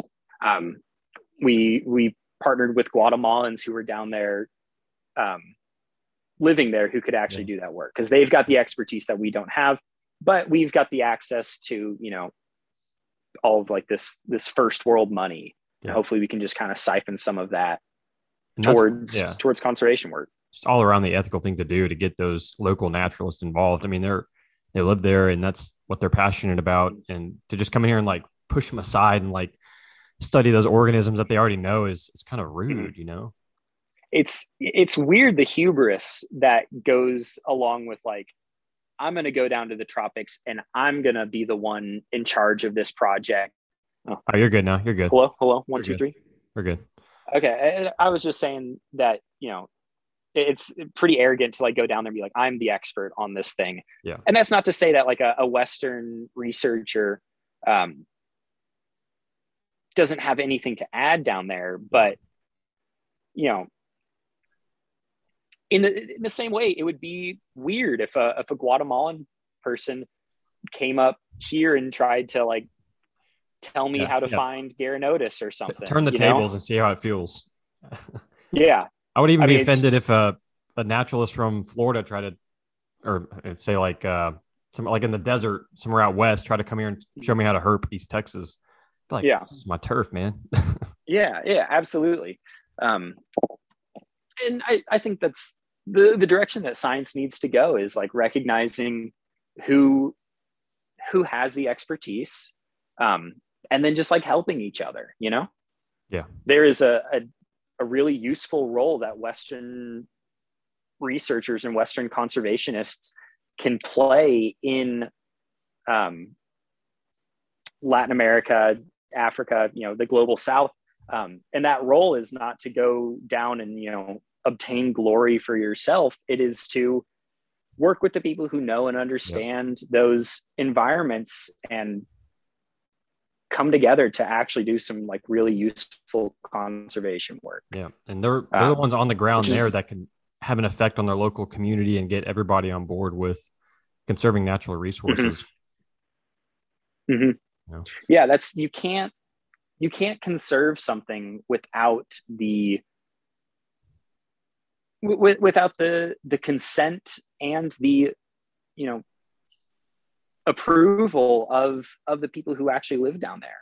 Yeah. If you just try and go and build and just like, I'm going to buy this little patch of forest in Guatemala and not let anybody in, and I'm doing the conservation, like it's not going to work. Partially because, if you're an American, you go down there and you just buy a piece of land and you think that's conservation. Well, like, while you're not down there, people are going and hunting on your land and extracting stuff, because they're like, this is, I don't respect this guy. But if you can go down there and like partner with the community and be like, hey, let's get, like a nature preserve going. Ecotourism. Ecotourism, and benefit the lives of the people down there at the same time as you're benefiting the ecological landscape down there. Like that's win-win. That is how you build sustainable conservation. Is by helping the people and the places. And people seem to be getting that more and more these days. Hopefully that trend increases. I mean, Guatemala specifically, I want to see Guatemalans conserving Guatemala. I don't want to see, American conservation groups, even as I am part of an American conservation group, like all I want to do is help them preserve their where they live, ancestral lands, Yeah, because that's good for everyone. Yeah. How do you feel for them? How do you feel about conservation as a whole going forward, on a global scale? Loaded question there. Yeah, it honestly depends on how good of a mood I'm in. Right. Are you optimist, pessimist? There are a lot of good things happening, but there's so many people, man. We have a lot of problems to address. There are so many like good stories and good things being done. And that's the sort of thing that I always want to focus on. Sometimes you can definitely become pessimistic about it. If you look at, global climate change, the general trends of deforestation and habitat destruction, like it's depressing sometimes. This is not exactly a fun or a happy line of work. If you're paying attention to stuff, it can just really bog you down. But I try and stay positive on it, but there's a lot of times that I think that like my own work and the work of all conservationists is ultimately pointless. But on one hand, like that sort of thinking has no chance of helping. Yeah. What's the alternative? Just sit here and watch it burn without doing something? And that's the other thing is like, even if nothing is saved at the end, and everything just burns up and is destroyed, like what else am I going to do? Right. And I will be more satisfied with my life personally if I think that I've made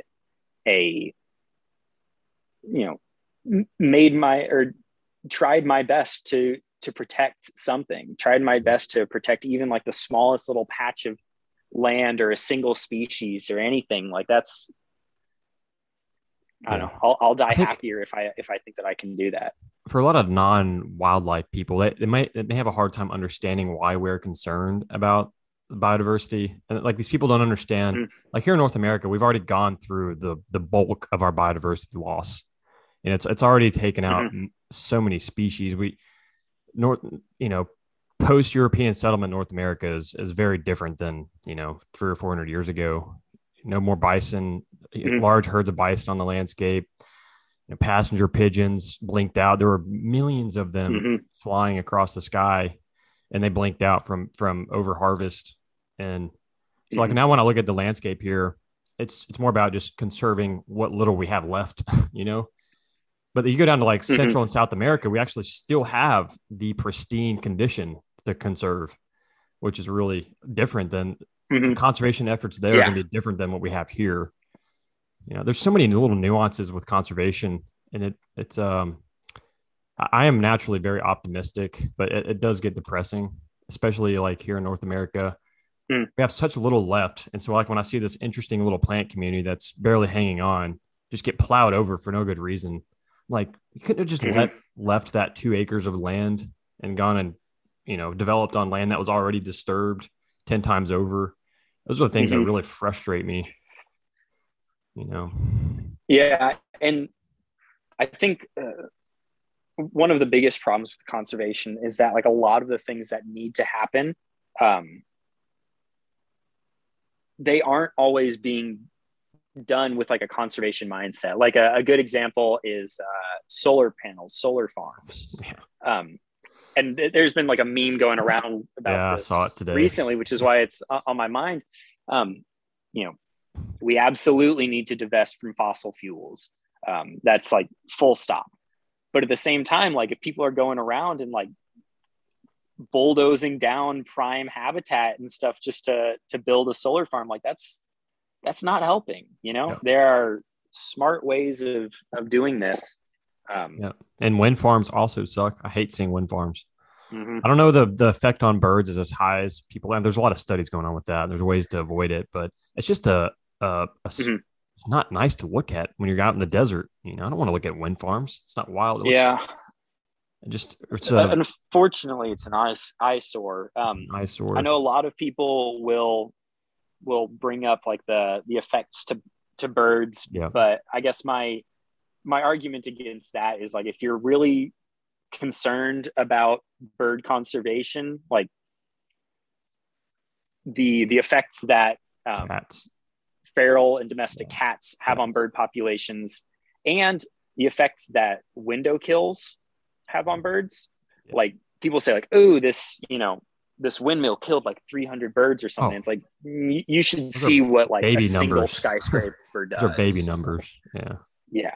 like the amount of birds that hit windows and die in every single city in the US right now, especially ones that have skyscrapers, astronomical.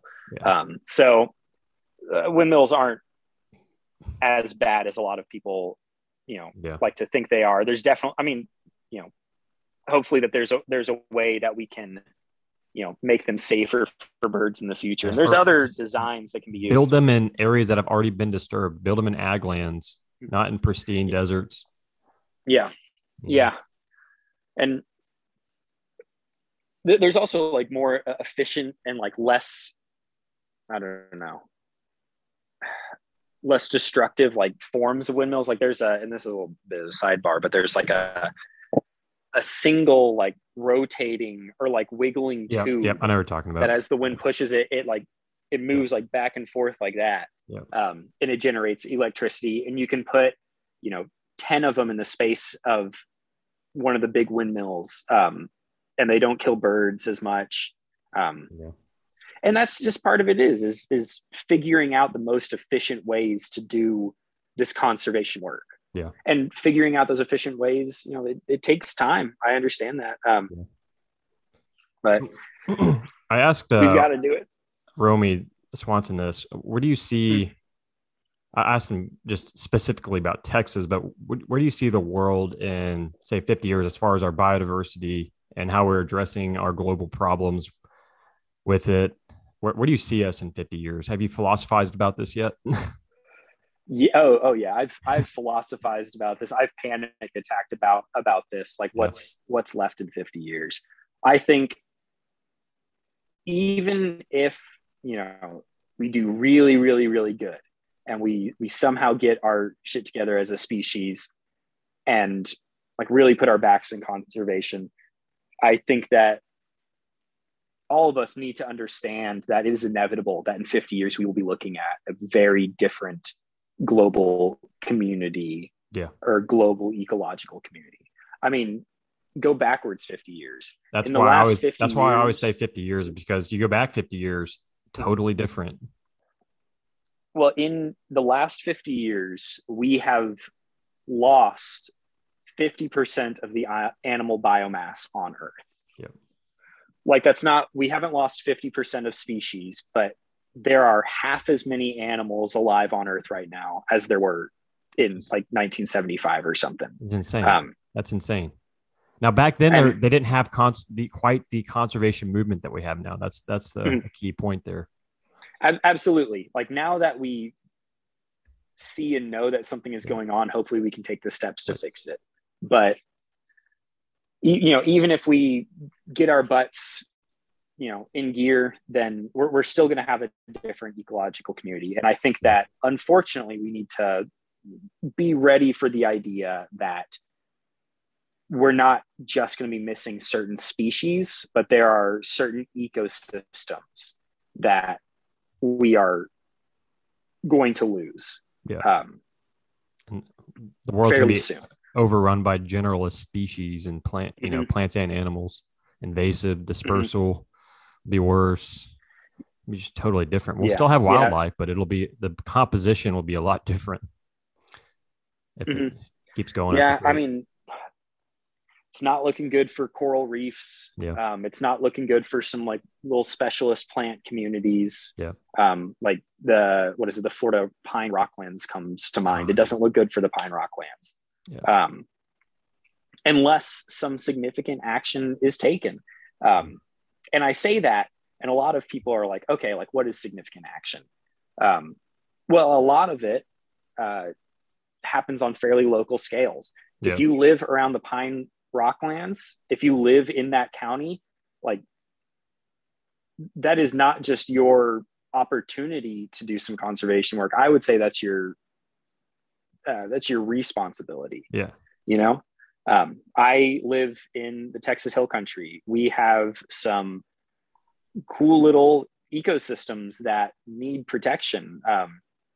I live here. I pay taxes here. I vote here. It's up to me to do that stuff. Around here, it's a lot of like springs and whatnot. That's a very important point. I'm glad you said that, because a lot of people, they want to be a conservationist, and they Mhm. post all this. They always share stuff about like the megafauna in Africa and like Mhm. elephants this, elephants that. I mean, yet they don't know anything that's going on in their own backyard, and yet they could have Mhm. a much more direct and meaningful impact if they learn about their local ecosystem and plant communities and Mhm. animal communities, rather than just Yeah. trying to be like a popular conservationist sharing like trendy conservation Mhm. stuff. I love elephants and stuff, but like Africa gets so much already in terms of resources and attention and Mhm. management of wildlife. Yeah. There's Well, problems there, but like learning about your local ecology is so valuable. mhm. You know? Yeah. Like what if I think about like what can I do personally? Me, Saunders Drukker. Well, I can help with the San Marcos River Fund. San Marcos River is a really interesting little clear spring fed river with several endemic species. Yeah. By working with and helping with river cleanups and hoping or voting for people who will give money to San Marcos River conservation, that is something that I can do. That is a very real effect that I can do to preserve that ecosystem. Um, I can then, I can help push for like construction zoning laws that like increases riparian corridors, Yep. which if you really want to conserve species in wilderness urban environment, conserving riparian corridors is a great way to do that. There's Yep. so many species that use them, and they can be used as like connections between larger conserved areas. Yep. I personally, I probably can't do anything to help African elephants. Right. You know, What do you maybe gonna I can give donate like $20? $20 to, And what does that yeah, mean? but that doesn't do anything. Yeah. Really. Now, if Um, thousands of people give $20, perhaps mhm, somebody benefits or some wildlife benefits, but it's just who knows where the money's going, and it's halfway mhm. across the world. And But I mean, people say it all the time. Think globally, act locally, yeah, I like that. I've Um, never heard that, but I like that a lot. yeah, I can conserve I can help to conserve the things around me. And it's not always like glamorous, Yeah. I guess I do some glamorous conservation work, like out in the mountains working on rattlesnakes and stuff. Um, but going to a city council meeting here in Wimberley or San Marcos is just as useful, you Yeah. know? Part of the reason I started this podcast is to have these sorts of more philosophical conservation talks. And I'm glad someone is. it's just so hard to get like people that don't have an ecology background or biology background, or otherwise aren't naturalists at all. It's hard to get them to understand, because they go outside and they see trees and they see birds. It's just so Mm-hmm. hard to get them to understand that like things aren't the same as they were. Like we've Mm-hmm. lost so much. Like when you see here in the piney woods, you see like you see a big stand of pine trees, and Mm-hmm. people think that's just a regular forest. No, that's a pine plantation. That's a farm that doesn't Yeah. support nearly the amount of biodiversity that it did in its original condition. And, red cockaded woodpeckers can't survive in that. Louisiana pine snakes can't survive in that. Mm-hmm. It's just, man, it's just so hard to get people to wrap their head around how sensitive plant animal communities are, ecosystems in general, and how it's so important. And the thing is, too, like when you lose an ecosystem, it's never, when you plow an ecosystem over, it will take Mm-hmm. thousands of years for it to return to its original condition, support the same number of species. Mm-hmm. These ecosystems are so, like, look at the Amazon. It's been forming over millennia, Mm-hmm. very long periods of time for it to exist the way it does and support that biodiversity. So, like, when you clear a tract of it, that's it. That's gone forever. You can't go back. Mm-hmm. That's it. Yeah. You can replant and get some of the plants back, and some of the more generalist species will return, but Mm-hmm. it's never going to be the same. And that's really the frustrating part for me. Yeah. Trying to I make mean, yourself. you mentioned like the Amazon, like the Mississippi River and, its bottomlands and stuff. I mean, they weren't equal in biodiversity to the Amazon, but A that wild used place to be nonetheless. a wild place. Absolute wilderness with incredible tree diversity, incredible animal diversity. And unfortunately, we've like tamed that river by just, putting up levees and not allowing it to meander anymore. The agricultural development in that corridor, if you can look at it on Google Maps, it's really easy to see the Mississippi watershed because it's all been developed by ag. Mm-hmm. It's just no forest. I mean, same thing for like the Brazos in Texas too. If you look at the Google Maps of Texas, you can see like this ag scar along the Brazos River, and those are things that like a lot of people don't realize that like something was lost there. And you said it perfectly. People don't know there's a massive, like, people talk about plant blindness. People go outside and they have no idea what the plants around them are, but there's massive like ecological blindness. So many people that think like, oh, a tree is a tree. Yep. It's like, no, that's a China berry. It's invasive. It's not supposed to be. Yeah. Or like, that's a Nandina. Yeah, its berries are pretty, but they kill birds. And people have no idea. And it's a real shame because I think that there is so much just beauty and joy to be found in like a healthy native ecosystem. And a lot of people don't realize what they're missing. Yeah. I mean, there was a time in human history, the majority of human history, our lives, our survival was directly tied to the health of the ecosystem around us. If you had to know the trees around you, you had to know what the animals did, like, because you had to hunt and gather and all that stuff. And we've removed ourselves from that, unfortunately. Now, granted, in removing ourselves from that, we've like increased quality of life for people all across the world. Population has skyrocketed, which is a bit of a double-edged sword. And so I'm not saying that human progress has been all bad, but here we are talking on a video chat. Yeah, absolutely. But no, we are so out of touch, and I don't know, it feels like there's less and less of a sense of place these days. I really lean into the hunting culture because it can bring people back to that connection to ecosystems. And a lot of hunters, they don't know it, but that's their connection to ecosystems is hunting. And really trying to spread the conservation message, in as many different angles as possible. I think that's why I still you lean into my hunting background. It's not that I'm a biologist first, hunter second. I'm not.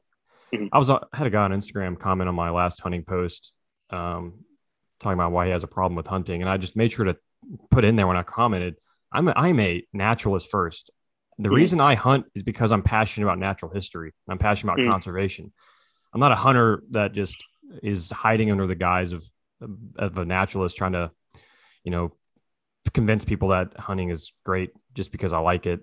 And you know what I mean?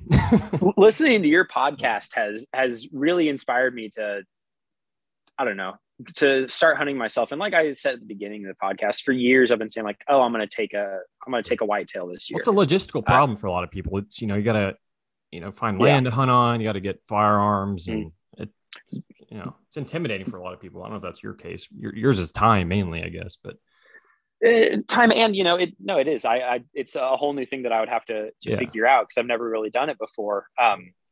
But like,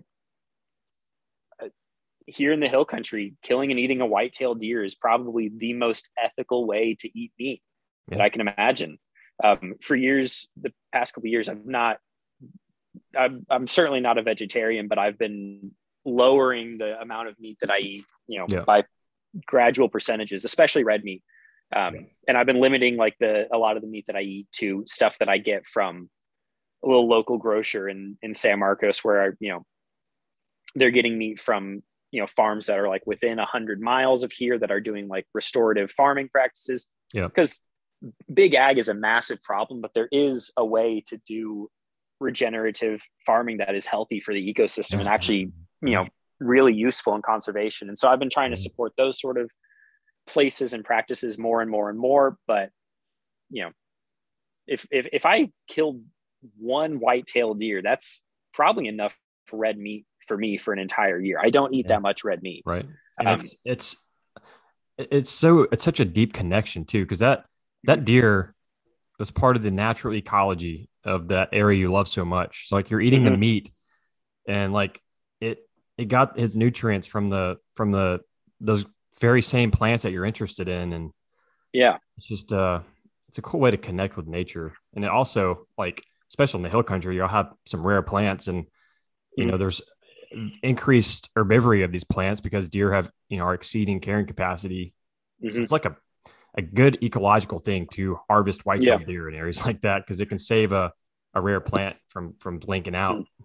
Yeah, the hill country of Texas, like, white-tailed deer need to be cold, and I would love it if we could like reintroduce wolves and mountain lions here to solve that problem. That would be fantastic. But not feasible. Realistically, I know that that's not going to happen. Yeah. So I'll take a whitetail. I will also say part of it is a little bit of spite. The deer in my neighborhood are so bad that like I can't grow anything in my front yard. Oh, wow. Like cactuses, agaves, like deer resistant species, like nothing. Even if they don't eat them, they just like trample them. It's like they've got a weird vendetta against me. They've eaten so many plants.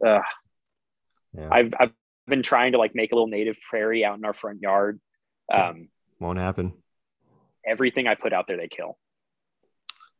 Man, we're gonna be closing in on 2 hours. Let's you have any closing remarks? Anything you want to any public service announcements? Public service announcements. I would say get involved in your local conservation scene. If there's something coming up on like the health of a river or something, go to your city council meeting and tell them like, hey guys, don't bulldoze this river or something. Or if there's like a local nature center, like go. A lot of times when you look at the global patterns of biodiversity loss, it's really easy to get depressed and be like, there's nothing I can do. And it's like, there is something that you can do. No, you can't. You personally can't save the Great Barrier Reef. What you can do is save Cibolo Creek or something, Yeah. So I would say that for people. What about, people that want to get into a biology career or trying to become a naturalist, like younger people or older people that might want to get into this stuff? What do you want to say to them? I would say, honestly, kind of the same thing. One of the big things one of the big things that I think made me not just like a dude who likes nature, but set me on the path to conservation is at the little nature center, Cibolo Nature Center in Boerne, Texas. Growing up, they did like a citizen science thing twice a year. And I went out there and Dave Barker headed it up, and we like every single year for like 20 years now or something been catching water snakes and pit tagging them and just doing like this little project on water snakes. And I started that when I was like, I started doing that when I was like 8 years old, and now I'm the one who leads it twice a year. Awesome. That was fundamental for me. So, it's really important to just be out in nature. That's something that's really important for me. But also if you want to do conservation work, like find a citizen science program or something. If you're an undergrad college student, like go up to some biology professor and ask them if there's any project that they can put you on. It's just like a field tech, field grunt. I helped out with so many projects when I was an undergrad, with like even projects for people that didn't even go to my school. Like I went and helped PhD students at University of Tennessee and stuff. Just any opportunity, go beg people to take you out into the field. And don't wait till college. If you're you're in high school and you want to study biology, go become a great naturalist now. And then when you go into college, you're going to stand out. Like absolutely. Like when I went to A&M, I was surprised at the number of my classmates that had like very little knowledge of their local ecosystems or the outdoors at all. Don't just rely on college. Become a great naturalist in your own time. Go out and get good field experience. It's not necessarily science, doing research, but get to know ecosystems. Even in grad school, grad students coming in who have waited until grad school to start doing biology stuff, other than just getting like a biology degree. And I'll be honest, like those are the people who don't make it in grad school. Like if you come into grad school wanting to do biology and you have no field work, that is, field biology, not like laboratory molecular biology or something. But if you want to do field biology, I start it as soon as you can, because if you show up with no field skills to grad school, you're not going to make it that long. Yeah. That's good stuff, man. Well, we can end it there. Thank you so much for coming on, Saunders. Really enjoyed this. I've been real excited to talk with you. You and I have to get out in the field together sometime. We'll make it happen. Yeah. So, all right, man. I'll end it there. Thank you. Thanks again, man.